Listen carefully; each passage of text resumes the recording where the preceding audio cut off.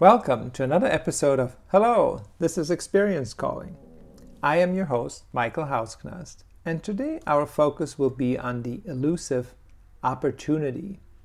Apologies in advance, but this podcast is a bit longer than most. The topic is such a rich one, and I just couldn't get what I want to convey into any less time.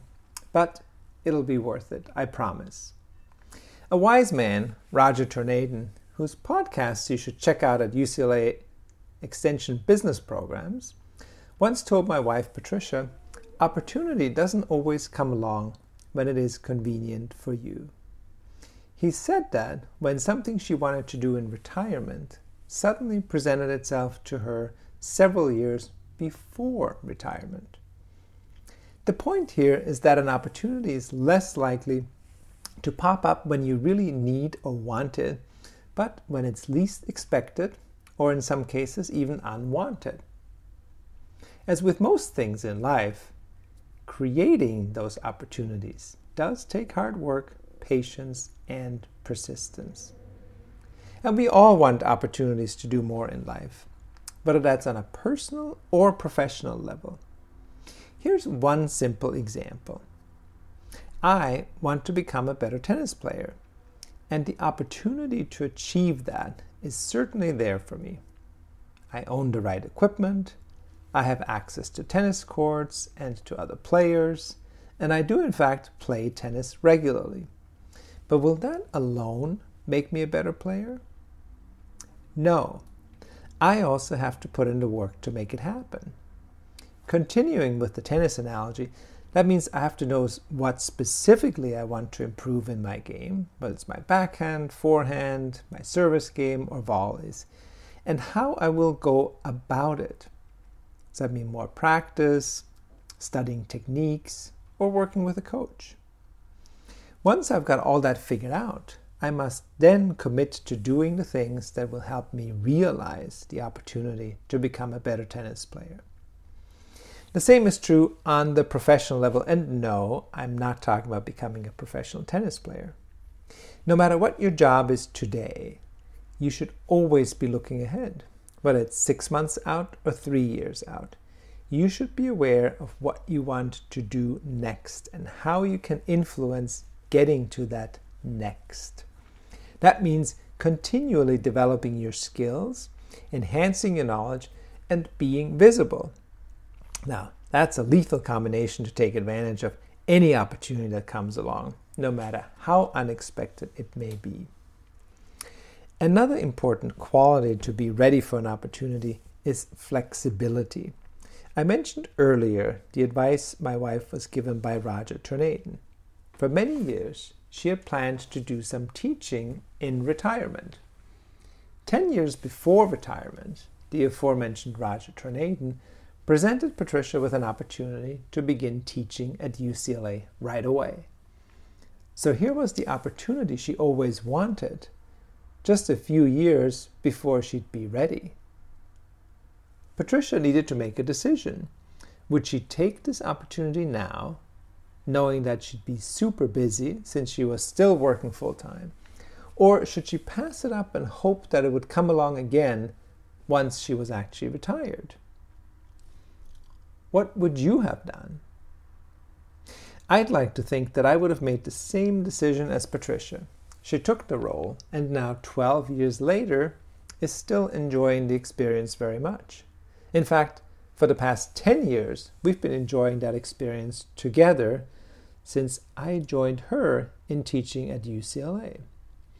As a result, today, as we're both retired from regular work, we're also experienced instructors at one of the country's finest public universities.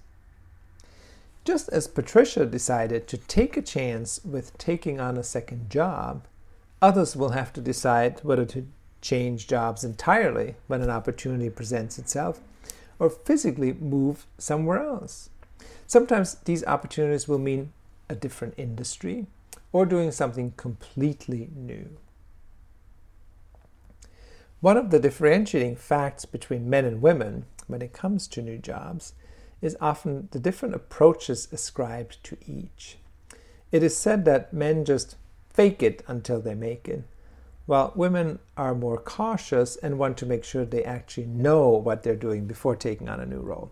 Now, I'm not sure there's any scientific evidence behind this assertion, but having worked with enough men and women in my career, I can say that is the case at least some of the time.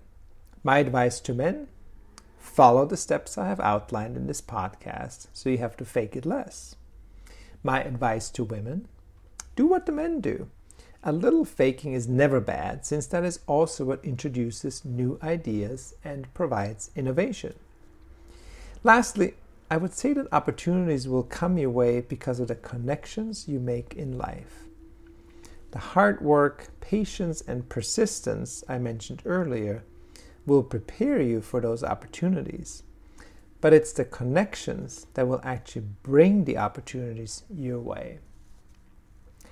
Making connections is harder for some people than others, but in today's world, connections can be established in so many different ways, making it a less painful experience for even the most introverted person among us. Here are just a few simple ideas to build connections with others that will benefit you over the long run. 1. Join trade or industry associations. It's worth the annual membership fee. Then make sure to get your money's worth by attending events and reaching out to other members and officers of the organization. 2. Join Toastmasters. It may sound hokey to some, but it's the best forum to build your self-confidence and develop speaking, presentation, and leadership skills. It's practically free, and along the way, you will make some great connections. 3. Look around your own organization and ask colleagues in other areas to tell you about their responsibilities. Then learn what those are and become the most well-rounded employee of your firm, who can spot problems and offer solutions every time, no matter where they are. Just remember to speak up and share what you know. Don't worry about being too vocal. In life, too few people speak up, which is why we often end up with so many bad ideas getting green-lighted. And lastly, number 4, work with your manager to put together a career development plan. And if he or she isn't willing, do it on your own and share it with your manager and his or her manager. The bottom line is that you are in charge of your own destiny. I know that sounds corny, but if you don't advocate for yourself, no one else will. You and I would be naive to think that's all it'll take, but your chances of consistent advancement and a fulfilling career are a lot higher if you are an active participant in it. Try not to let things happen to you. Make them happen yourself. Until next time, stay healthy and be well.